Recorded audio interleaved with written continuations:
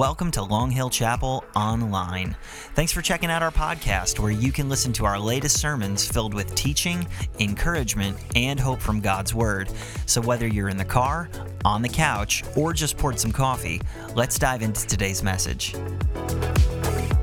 Well, hi, friends, and welcome to Long Hill Chapel Online. We're so glad that you've joined us, and I can't believe it, but it is 1 week until Christmas. Next week at this time, we'll be all celebrating Christmas and hopefully just engaging in the joy and the hope that comes with the season, where we remember that the real reason is that Jesus Christ came. He came to earth in a form that we would understand, fully God, but came to give us hope and to save us from ourselves and from our sin and to give us an eternity with Him forever and ever.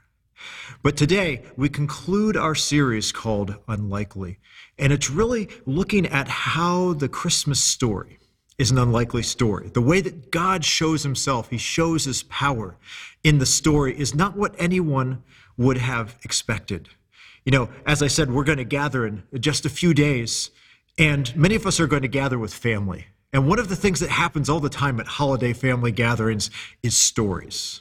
You know, someone will remember the time that the dinner got burned, or they'll remember the time this person came in late, or something happened. And there's all these stories of remembrance that are around Christmas. You know, my family is a great set of storytellers, and so they will all recount stories of times gone by, of seasons past, of things in the past. And there's always laughter, and occasionally there's some poignancy because there's some more serious moments. But we tell a lot of stories as families, and it's something we do constantly, and we do it together. When I was a little bit younger, whenever that story would start again, and all of us have the person in our family who they tell the stories, and sometimes they tell the same stories. When I was younger, I would roll my eyes just a little bit when the story would start for what seemed like the millionth time. But as I've gotten older, I've come to really not only appreciate, but to long to hear those stories.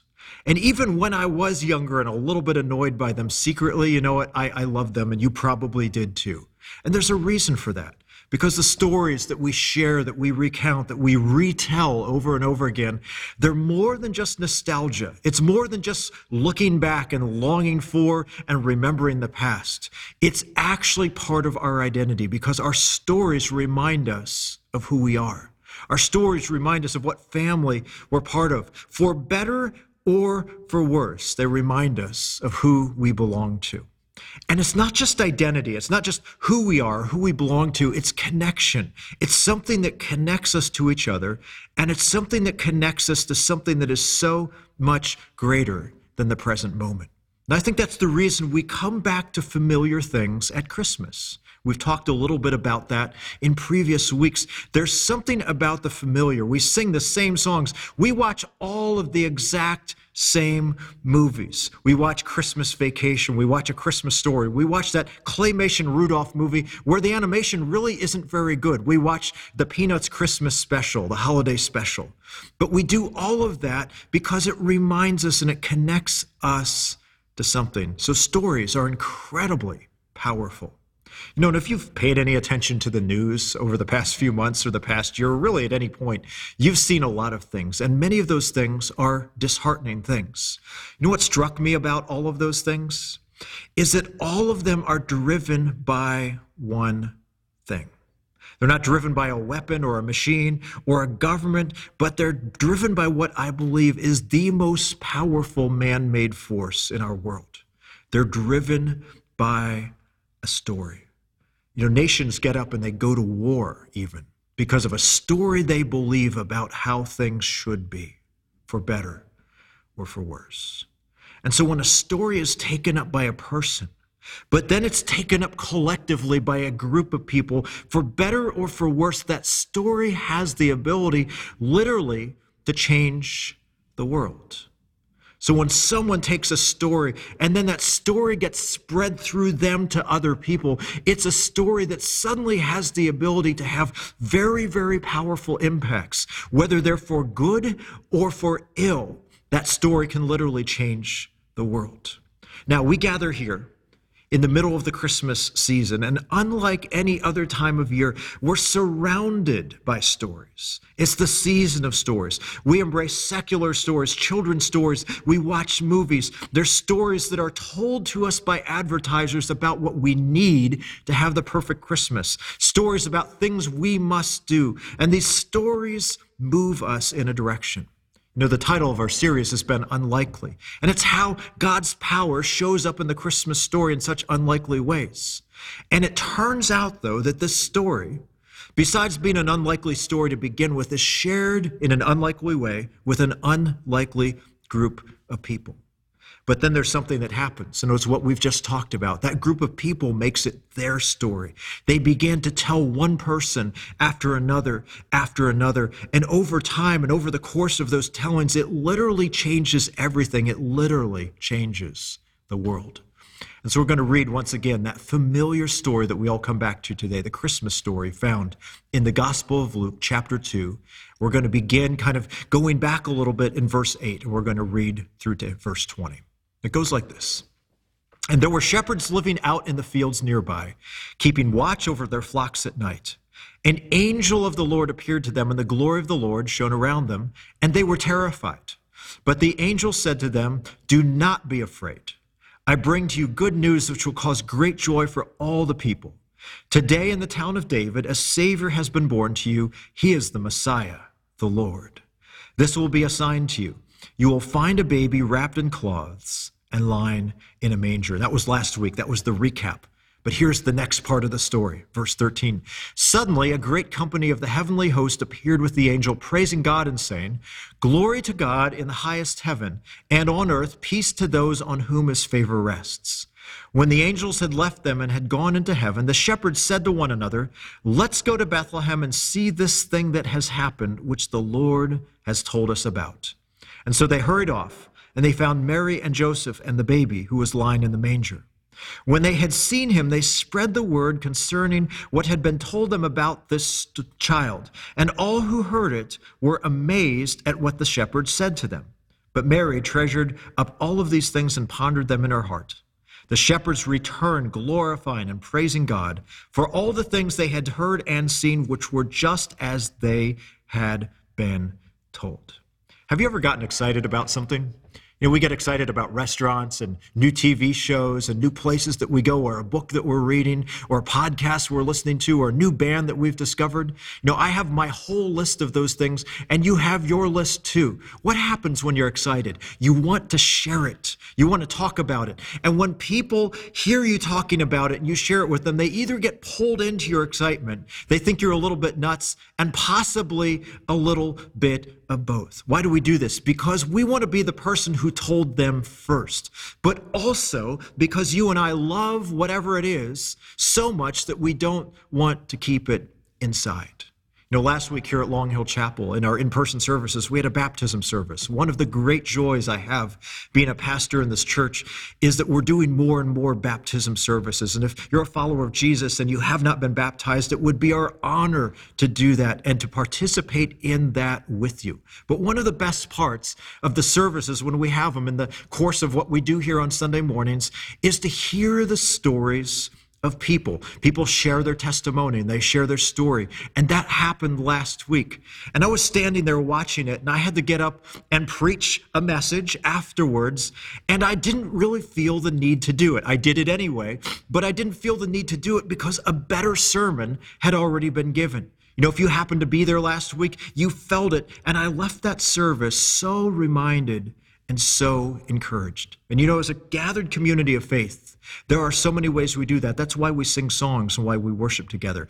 It's why we gather together. We're here to tell the story again of Jesus and to remind each other of it. But when we do that, when that story is our story, just like those folks who were baptized, there's something that's so much more powerful than even the most prepared, most polished sermon or message or speech. And the reason is simple but profound, and this is the reason. God's power is released when we retell our story of him. And you know what? God knows that. It's not just God revealing himself. It's not just the story. It's not just the facts and the figures, but it's our story of God doing it. You know, when something is yours, you see it and you tell it differently. You know, we've all seen announcements of people who are going to have babies or people who are going to be married. Back in the day, they used to put those in the newspaper. But think about the difference when you read one of those verses when it's yours. There's an excitement. There's an embodiment. There's something that drives it home and brings it home and makes it incredibly personal and powerful when it's ours.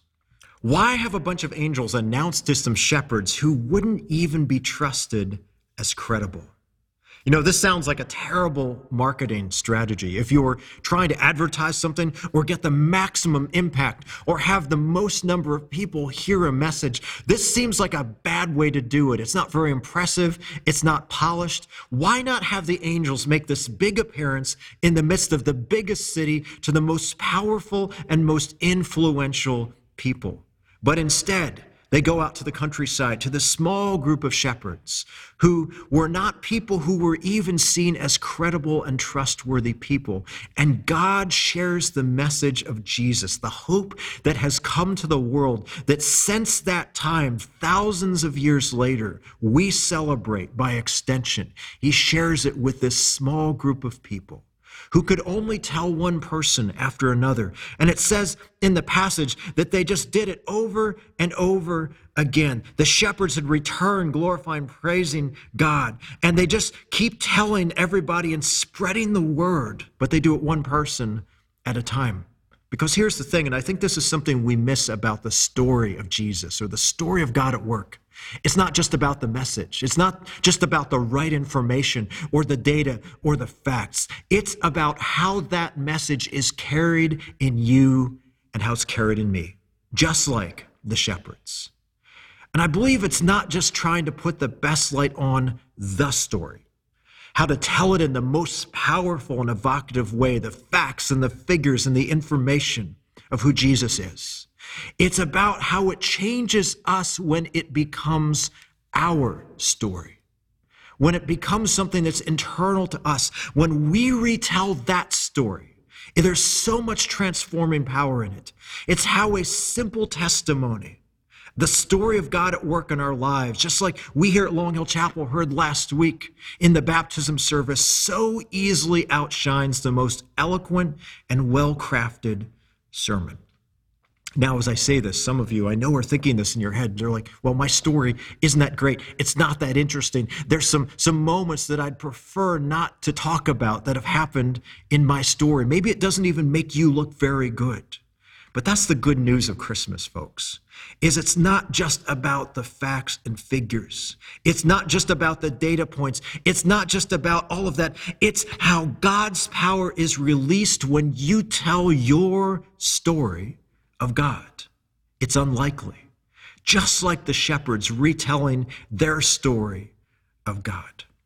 Throughout this whole series, we have seen how unlikely people, unlikely events, unlikely ways, unlikely places, unlikely choices have been the things that God has used.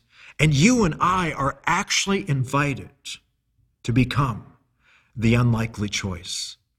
You know, God doesn't choose to show his power through the most polished or eloquent people, through the pastors and the preachers, although God does that anyway. He shows it most powerfully through your story of him at work in your life. And he does the same with me. And when we share those things and we retell them, even for the millionth time, there's something new, there's something fresh, there's something powerful, there's something unlikely that happens that God uses. Think for a second about how Jesus came, this time we celebrate here at Christmas. Jesus didn't send a message. He didn't have a banner pulled behind an angel in the sky. He didn't give us an inspirational talk or some helpful advice. And he didn't even just dispense some truth from a distance. He is the truth, and he is the life, and he showed up. One of the scriptures we read often, John chapter 1, it says, the Word, God became flesh and dwelt among us, and we beheld the glory of the Father, full of grace and truth. So Jesus didn't just send a message. He didn't just tell a story. He came into our story, into your story and mine, and he became present. And in those moments, it became our story. You know, if you ever had one of those people when you're in a difficult place in life, or a difficult situation, or something's gone wrong, you're trying to figure something out or fix something, that offers helpful advice from afar? You know, that's sort of helpful sometimes. Maybe it's the opposite of that sometimes. But what really makes a difference is when someone shows up. You know, they may not have the best solutions and the answers for our problems, but they're present with us in the midst. It changes everything.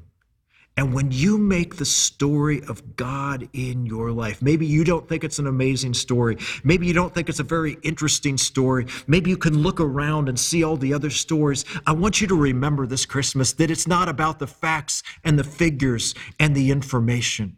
It's not about the data points. It's not about your ability to market or put the best spin on Jesus. It's actually about the fact that when that story becomes your story, there's something powerful that God does, just like he did with the shepherds.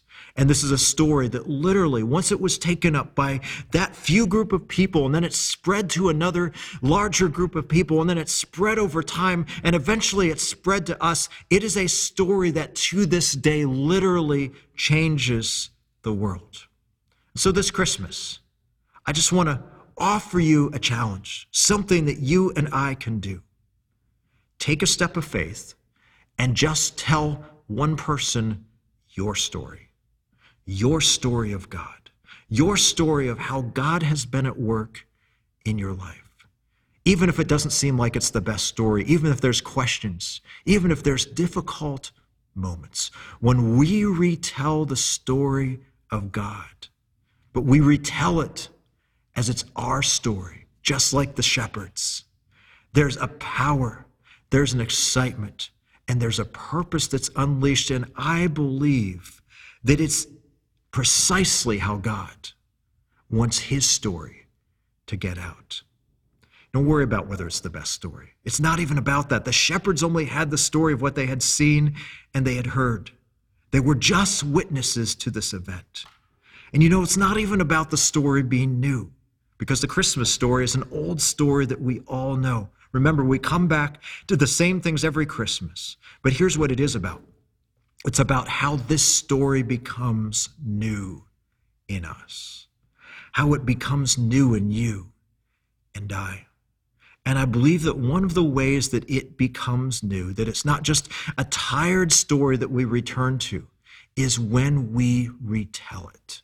When we share it again, when we come back to it, when we recount it, when we remember it, it changes us. It changes the people around us. It challenges us. It encourages us to keep going. And you have no idea how God can use the story that you're so familiar with in your life to impact someone else. Because when a story is taken up by a person, and then it's taken up collectively by a group of people, for better or for worse, but in this case, for better, that story has the ability to change a life, starting with yours, but also to change the world. Would you pray with me? God, we look around our lives this Christmas maybe again, and we look around and most of us, you know, we're not all that impressed. We see all the ways our story could be better. We see the ways we could put a better spin on it. There's some parts we'd rather gloss over. There's some things we'd rather skip or redo. There's some things we'd rather embellish a little bit to make us seem and look better. But would you help us understand that our story of you is the story that has power in it. It's the story where you've been at work all along. And just like the early shepherds, who seemed like some of the last people who should be the carriers of such good news of great joy, which will be for all the people, you revealed that message to them so that they could take it up as their story. And it wasn't about their qualifications or how eloquent they were or how influential they were, because they were not. It was about the fact that the story of God had become their story too. Would that be true for us? Would you show us how you've been at work in our lives? And this Christmas, would you give us the courage, the excitement, the enthusiasm to share our story of you at work with one other person, knowing, trusting, even hoping that this Christmas, that story would be taken up, it would ripple, it would resonate, and it might literally begin to change the world. We thank you for a time together.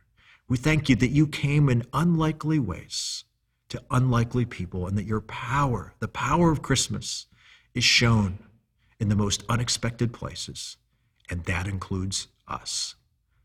We thank you that that is true. Help us remember that, carry it with us, retell it, and relive it, so that your power would be seen in all the world. We pray these things in Jesus' name. Amen.